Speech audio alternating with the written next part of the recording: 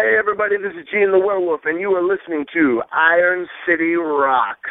Hi, this is Graham Bonnet, and you're listening to Iron City Rock. What's up, it's Andy Fish from Black Veil Brides, and you are listening to Iron City Rock.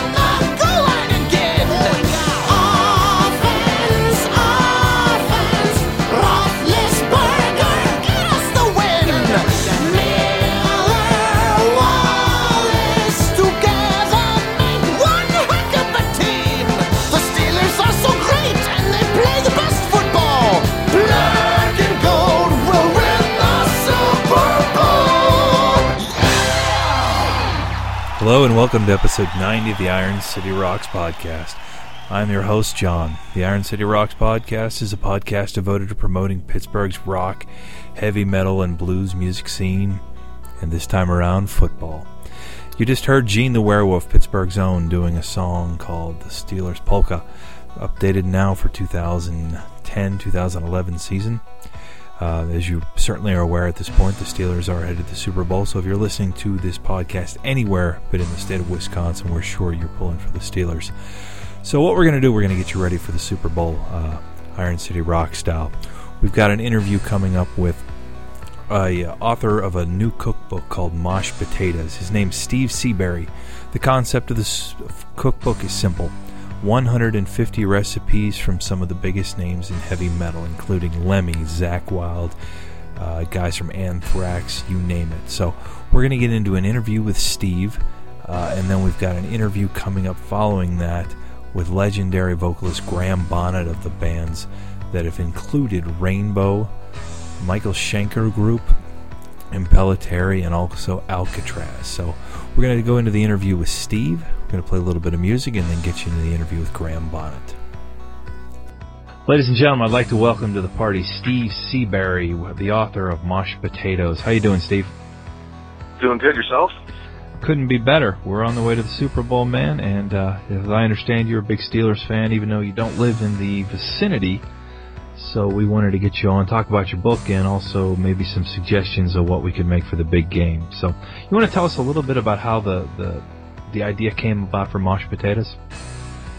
Well, the true story, which is guess not the PC version, but I was I worked in the music industry, and I was coming home from a concert one night, actually stumbling home, and at 3 o'clock in the morning, when you're night of good drinking, you get the munchies, and Taco Bell and White Castle was too far of a walk for me. So when I got to the apartment, I opened up the refrigerator, and being a bachelor at the time, there wasn't a great selection of food in the fridge, So I laughed about it, and I said, I wonder what Lenny would do, with some Taco Bell sauce and some eggs and some whatever other stuff was in there.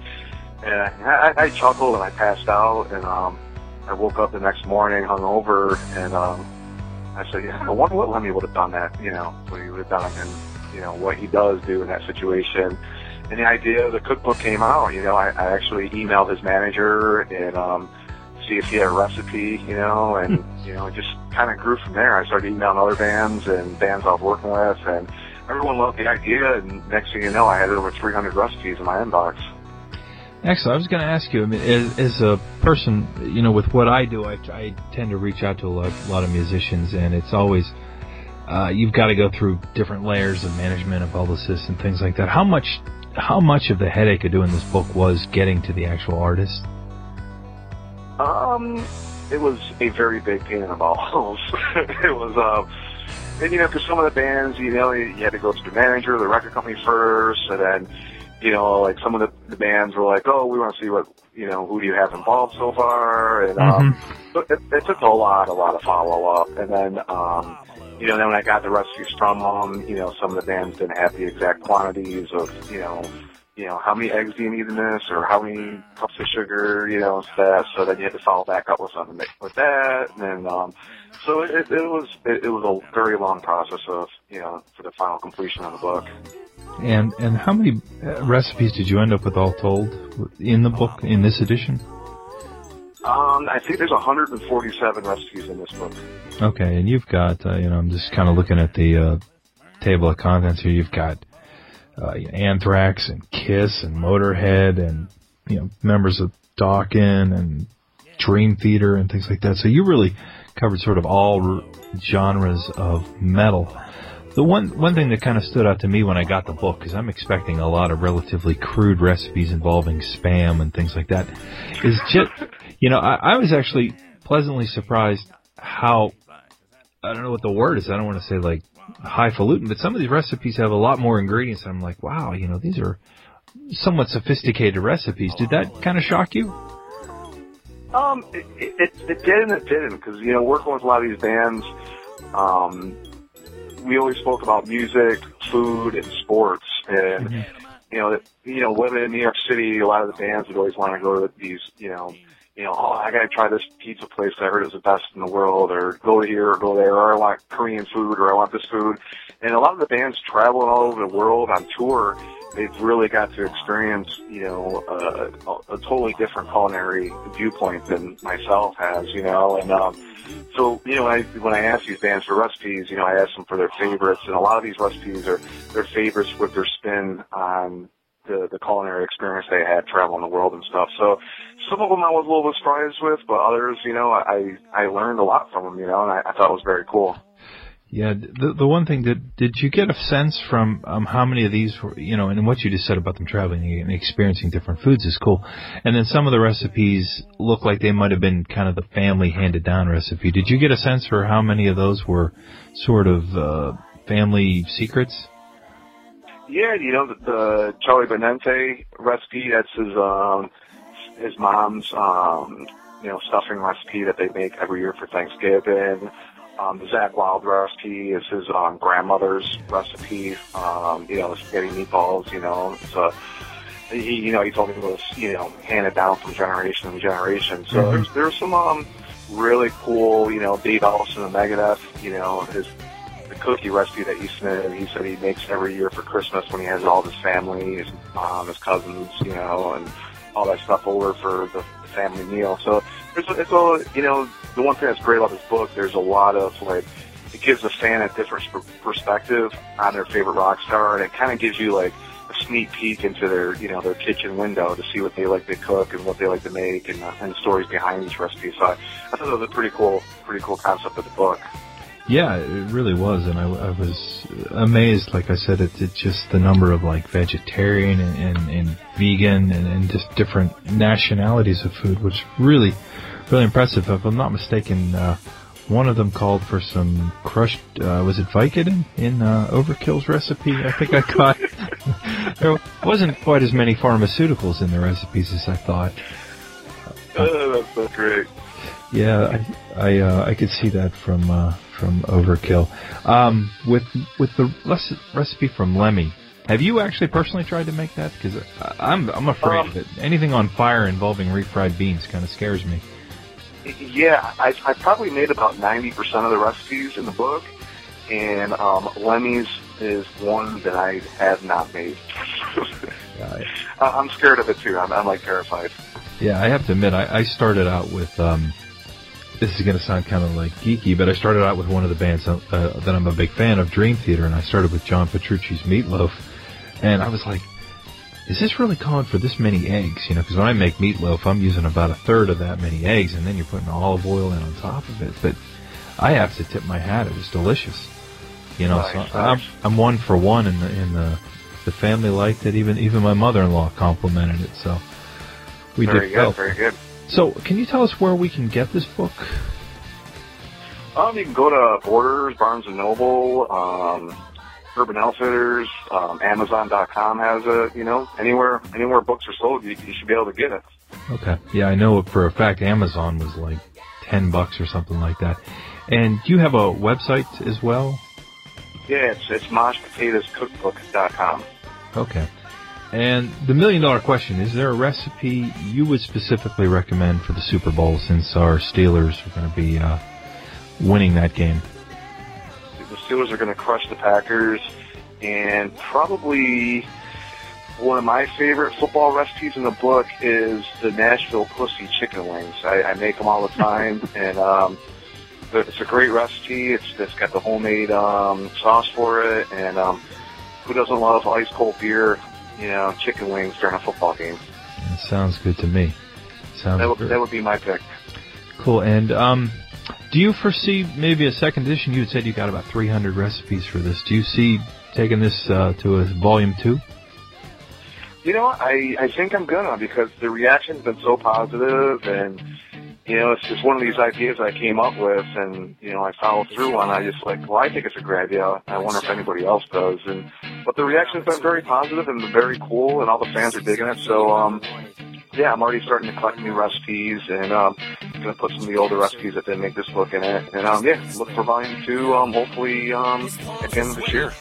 Excellent. And this book, if I'm not mistaken, some of the proceeds go to charity. Is that correct? If that is correct, I wanted to be a metalhead, and I wanted to, you know, I think it's very important to give back, especially for something like this. And yeah, I made the proceeds to the Meals on Wheels charity. Oh, okay.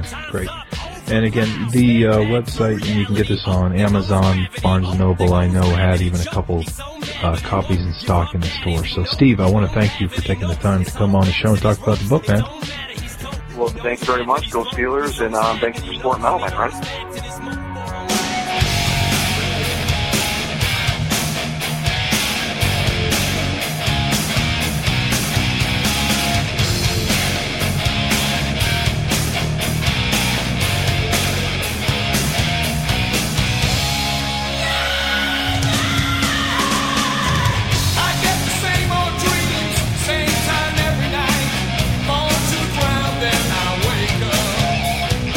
So I get out of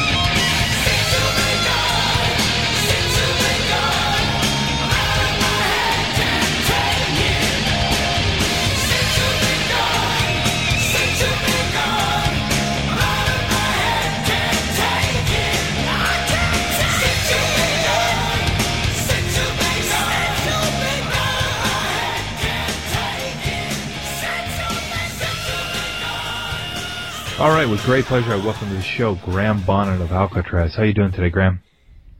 I'm doing okay. How about you? Doing wonderful. We're here. We're about the entire country apart. You're out on the West Coast. We're here in snowy Pittsburgh right now. Wanted to catch up with you. You're got Alcatraz back in motion, so we wanted to kind of catch up and find out what's going on with Alcatraz, and also if we could talk a little bit about a remarkable body of work you've accomplished over the years. You kind of got your start, and correct me if I'm wrong, but sort of outside of traditional hard rock. You were with a band called the Marbles. Now, was that how would you classify the sound of the Marbles? Well, back then we were working with the Bee Gees. In fact, it was Barry Gibb, and in fact, I've just been in touch with Barry Gibb again today and yesterday. I saw a documentary on TV about them, and it just brought back a lot of memories. But sure. My cousin used to be with my cousin when he lived in Australia was the lead guitar player with them. They made a lot of records together, and basically Barry and Morrison Robin wrote a tune for my cousin and I, which we recorded back in 1968, which was kind of like an R&B pop song.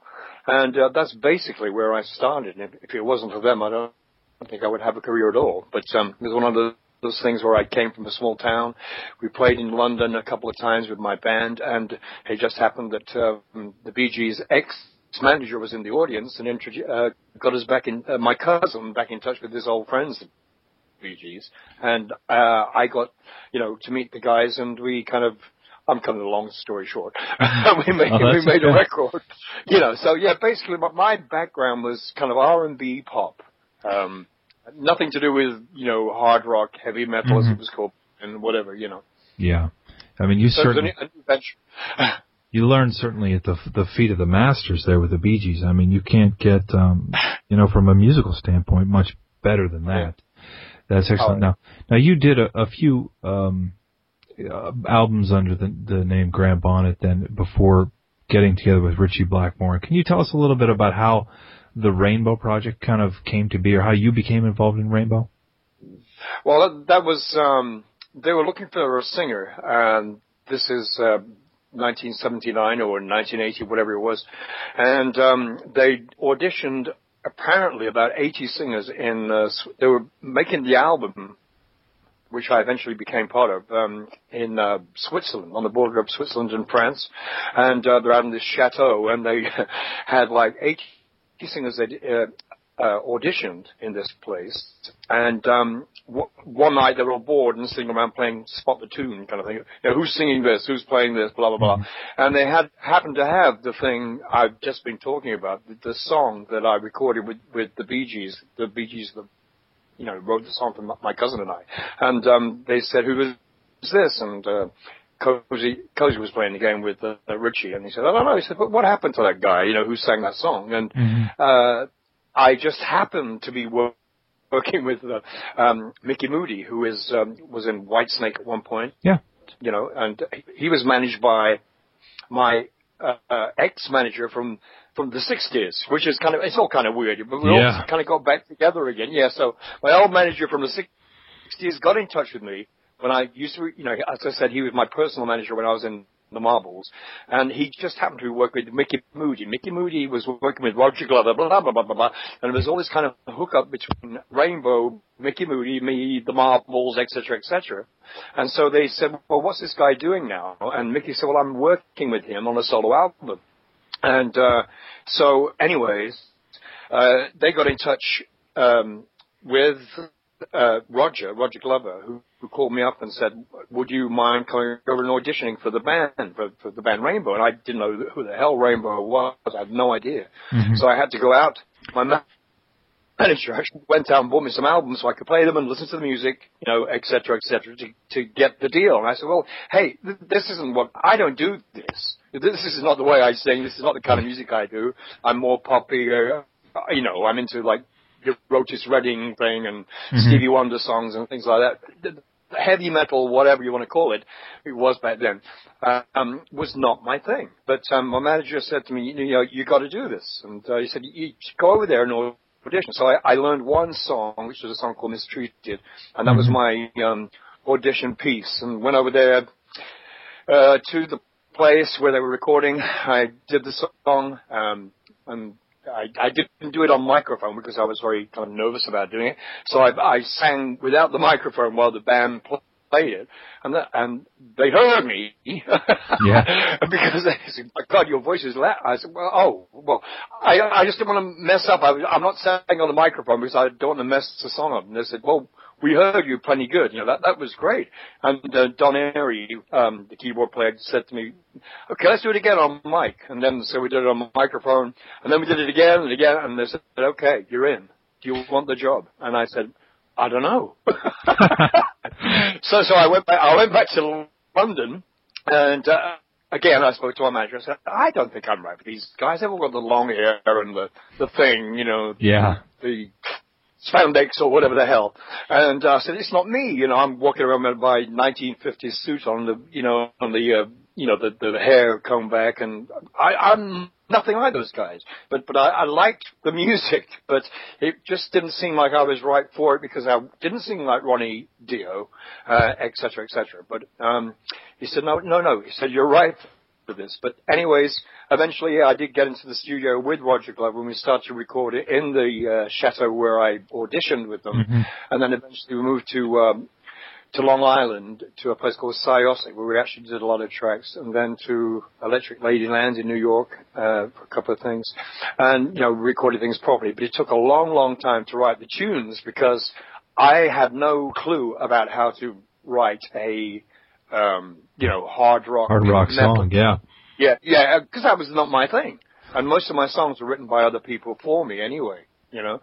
Yeah. So it was kind of a bit of a challenge, and Roger Glover said, "Can you help me out?" I said, "Well, I don't know what to do. What do I do?" And so it's basically me and Roger kind of like going la la la, you know, lowering things in the studio and saying, "Is that all right?" And Roger would give me a rough idea of a melody, and then Roger would write the words, and then I would kind of bend the melody around to the way it fit my voice, you know. And it took a while. It took a long time. We were in there for months, but, you know, it was a lot of hard work, you know, very, very long days because we kept changing the songs. Every song was done like 4 different ways, you know. Yeah. So we had 4 different versions of one song, you know. Yeah. And then Richie would come in later and listen to what we put down and say, "I like that one best," you know. So it took a while, but Sure. I eventually found out that what I had gotten myself into was something that was very, very enjoyable. I didn't realize that I could do this kind of thing because it wasn't, I never tried for one reason. Yeah. And it was something that was new, and all these classical influences, it was like amazing how good these guys were, what great players they were, Cozy and Don and, you know, Richie and Roger. I mean, just to me, it was enough. You know, oh God, how can I compete with these great players, you know? But anyway, it all worked out in the end, kind of, you know. Yeah, certainly. And I wrote a little piece of, tribute to Ronnie, you know, for Wendy Dio a while back, and I just said it was Ronnie. I listened to how he did things, you know, and he gave me the, you know, kind of the map to follow, how to sing Heavy Rock Baby, you know, or whatever. And he had, because he's one of the original, well, you know, he was the original vocalist, etc. And I kind of listened to what he did, and then kind of adapted it to my own style of singing. But, you know, I learned a lot from the way he sang things, how to, kind of all that kind of thing. Yeah, because it was new. Yeah, certainly. I mean, a lot of people probably don't think about that when you think, well, okay, you stepped into the shadows of Dio, but you stepped into the shadows of Dio from a completely different style of music, and that's remarkable. Now, you had another solo album after that, and then off to work with Michael Schenker. For what is, I think, really a standout in the Michael Schenker group with Assault Attack. How did you come to work with Michael? Again, it was a pure fluke. It just happened that Cozy Powell, who was, of course, with Rainbow, happened to be in the band with Michael playing drums, and I went to see them play at the Country Club in Los Angeles. Cozy invited me down. He said, would you like to come and see the band here? He said, oh, what the hell? What are you doing? Oh, I'm with the Michael Schenker group. I said, oh, okay.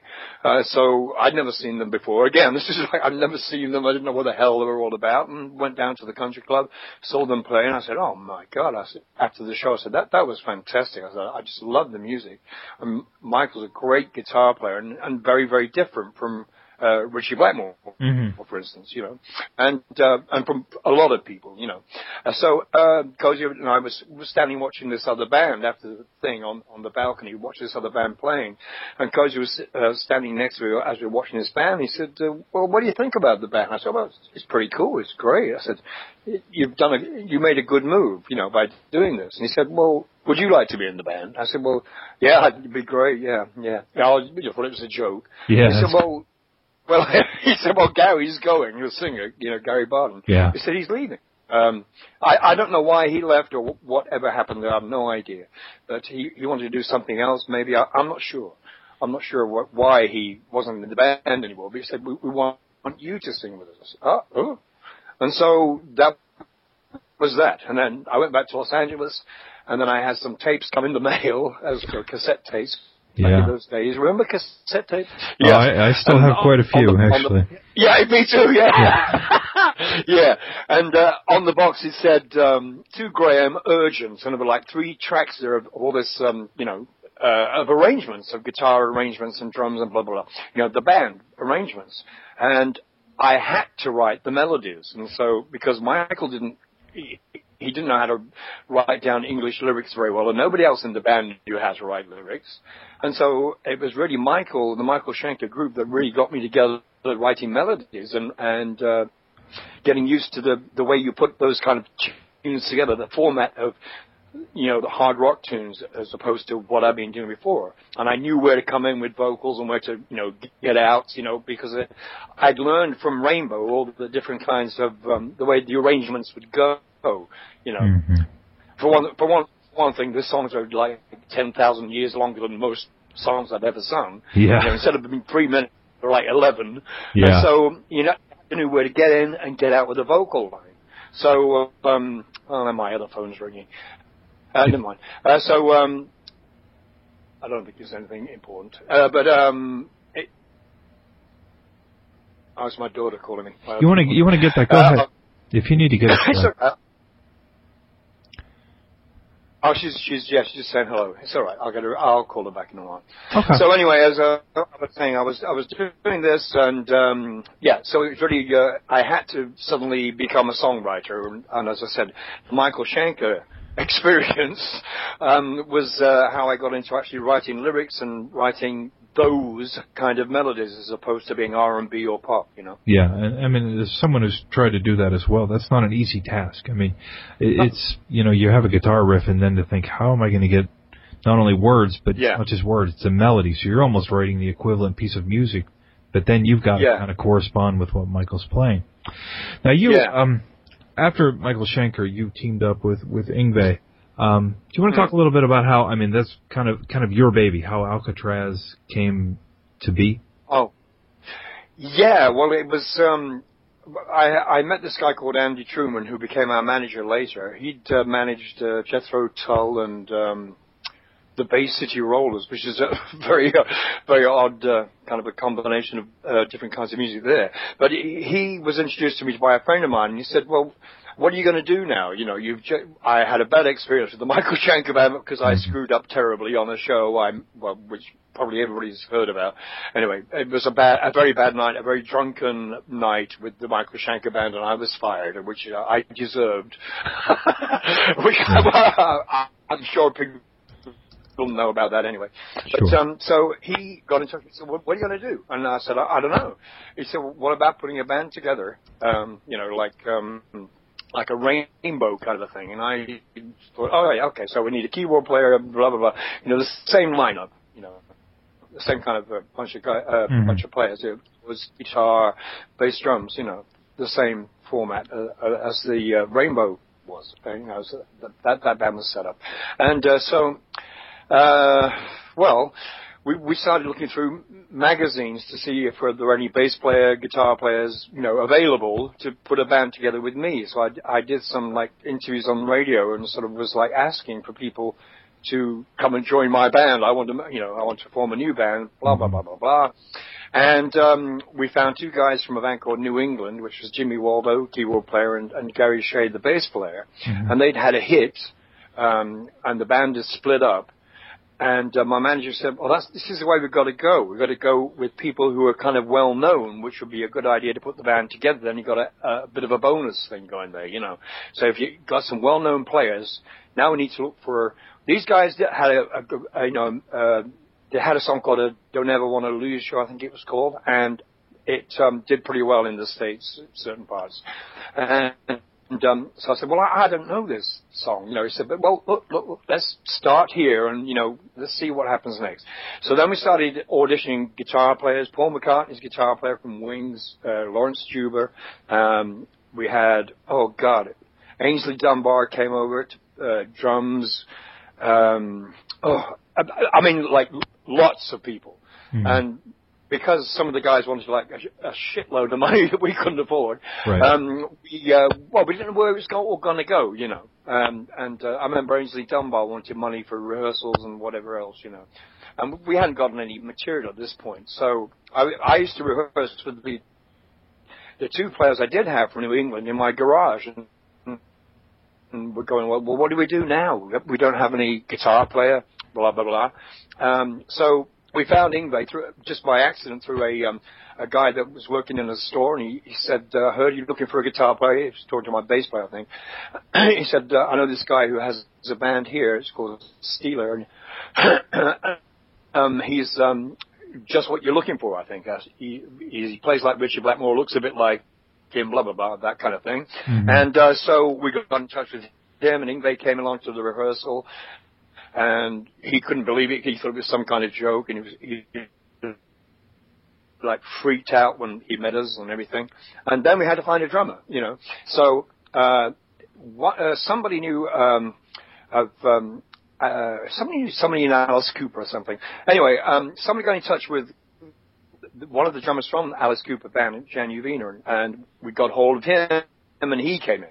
So we had all these people that were in kind of like name bands, but Yngwie was kind of like the unknown quantity, and eventually became the quantity. Oh. He became like the star of the band, in the end, Yeah, it was all over the place. Yeah, I mean, it was kind of interesting when you look at your career. You went from doing R&B to playing with three of kind of the quintessential guitar players of the era, and you weren't done there. I mean, and I think a lot of people don't realize this. Once Yngwie left to do the Rising Force, into his shoe steps Steve Vai, which, was, I believe, very brief period of time, but you guys did Disturbing the Peace with him. And then, you did one more album with Alcatraz, and then came the album that really kind of put you on my radar was when you collaborated with Chris Impellitteri. And speaking of cassettes, I remember someone bringing in Stand in Line and saying, "You've got to hear this." And embarrassed to say, that was the first time I heard Since You've Been Gone, and I was like, "Oh my God!" The new version. Yeah. It was like re-recorded. No, I mean that was a record that I still listen to this day. I mean, it was a phenomenal record. Yeah, and and you've done a little bit more with Chris over the years, and have done quite a few solo records. But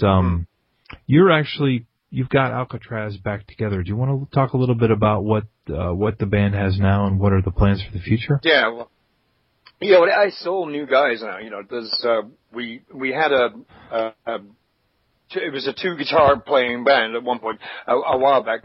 John Thomas was our second guitar player. Howie Simon is the first guitar player, but John used to play keyboards and guitar at the same time, kind of thing, because we're doing a lot of my old stuff, including Impellitteri stuff and Rainbow and Michael Schenker and whatever else, because we just want to go out and play, basically, to make a living, like everybody else. Mm-hmm. And but John went back to school. He left the band, so now there's just me, Howie Simon, Tim Luce playing bass, and we've had two drummers. Jeff Bowder was our last drummer we had, who went on the road with Paul Gilbert. Okay. Main, that was his gig, so we knew he wasn't going to stay. And then before that, we had Glenn Sobel, who is another pretty young new drummer kind, the new school drummers that are around now, who are very, very technically good and fantastic. I mean, I love both those guys.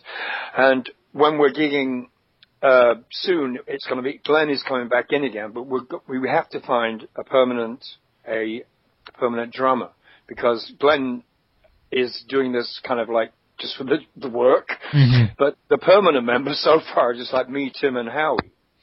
Tim Luce, Howie, Simon, and me, But we've had a lot of drummers, but the way things are now, nobody stays in one band anymore.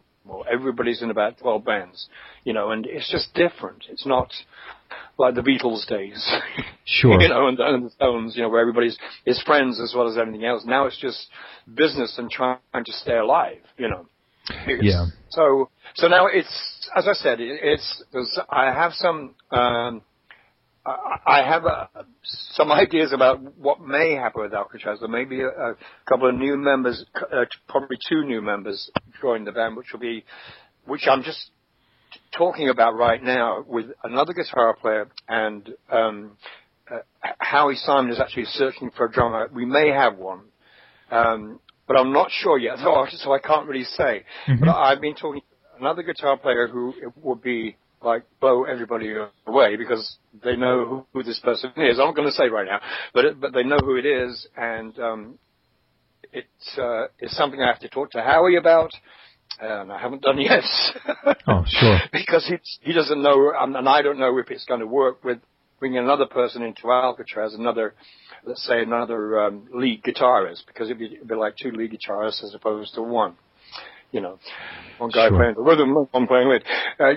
But it's that's what John Thomas did with Howie. He was lead as well as they played great together. He was a great loss to have him go. But this person I'm talking about is somebody that people within the music business know very well, and but it's just a matter of finalizing it, and it'll be a completely new look to the band, whether it be called Alcatraz or something else. But at the moment it's Alcatraz, yes, because we're playing Alcatraz.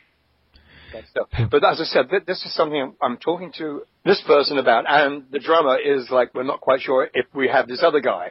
It's all very but I want this time, with this other guitar player, I think there will be a big interest in, this will be different, I think it'll turn a lot of heads, I think. Oh, great. Something completely different, as Monty Python would say,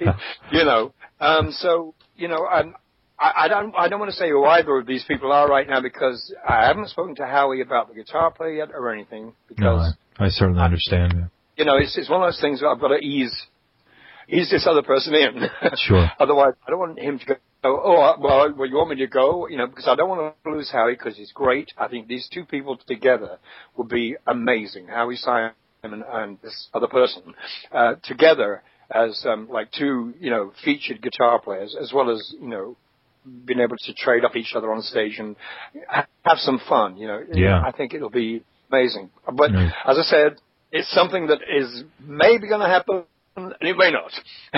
We'll keep it depends if I can get everything in I've got to get everything sorted out first to make sure everything fits perfectly and nobody's going to get egos hurt or whatever. Sure, I completely understand. Just one other question. You had done a couple shows last year with Joe Lynn Turner, the Voices of Rainbow. Has there been any talk of maybe doing any of those stateside?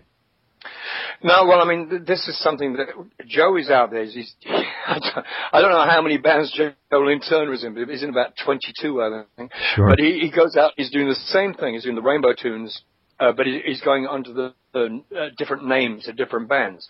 I don't see us doing that again. The last time we did was in Japan about 2-3 months ago.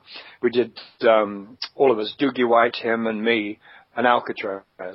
And so we did the Alcatraz thing, and then the Voices of Rainbow as well, kind of all in one show.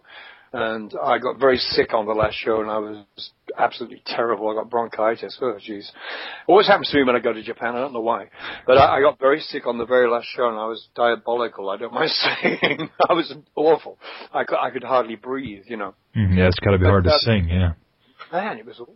I had to apologize to the guys in the band. I didn't say anything to the audience because I was hoping they wouldn't notice. Yeah. And I just said to the guys in the band, God, I'm sorry, man. There's just something wrong with me. I don't know what it is.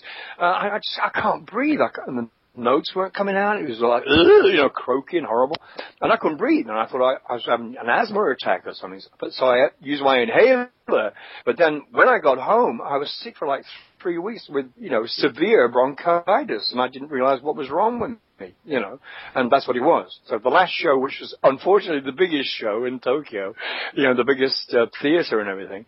And it was, I was very average. Let me say that, you know. I wasn't very good at all. Yeah. But whether we're going to do this again, I don't know. We've spoken to Doogie about it. Doogie wanted to do it, and he was going to get back to us about it, back to Howie Simon.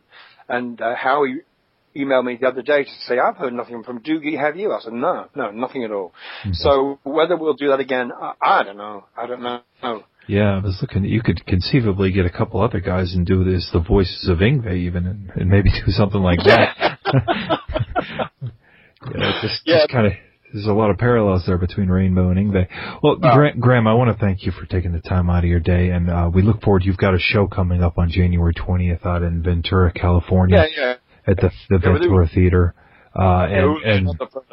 Uli Roth. Yeah, Uli John Roth, and for those or maybe my age or younger that may not be familiar with Uli, certainly worth checking out his back catalog. A phenomenal guitar player who I think kind of flies under a lot of people's radars. Well, he was, that was one of Yngwie's influences. Yngwie was a big fan of Uli, always has been. Yeah, great player. But Graham, I want to thank you for taking the time out of your afternoon to talk to us out there. Problem. All right, there you have legendary vocalist Graham Bonnet. I want to thank Graham so much for taking the time, and also Steve Seabury, the author of the book Mosh Potatoes, for coming on the show, getting us ready to eat some good stuff for the Super Bowl. Again, I want to thank also all of you for tuning in and listening. You can find more information on us at IronCityRocks.com or Facebook.com/IronCityRocks, Twitter.com/IronCityRocks, and also want to mention we have a couple contests going on that you can enter. We have a contest for those of you who always screw up Valentine's Day, which what guy out there hasn't. We're giving away a pair of tickets to see Clay Aiken, which I know may not be up many of your alleys, but wouldn't it be a nice way to get a cheap Valentine's date? So that's February 18th. You can go to IronCityRocks.com, click on the contest link, get yourself a free pair of tickets to see that. Also, we are giving away a pair of tickets to see Gwar on February 19th at Facebook, and if you go there, you'll see there's a link there to enter to win a pair of tickets to that. Iron City Rocks will be presenting that show, presenting that show at Mr. Smalls. And also Iron City Rocks is going to be presenting, in association with Drusky Entertainment, the Bullet Boys will be returning to Pittsburgh to play the Hard Rock Cafe on April 1st. So I want to invite you to check out those shows as well. We invite you to tune in to our next episode. We're going to be featuring an interview with Paul Allender of Cradle of Filth.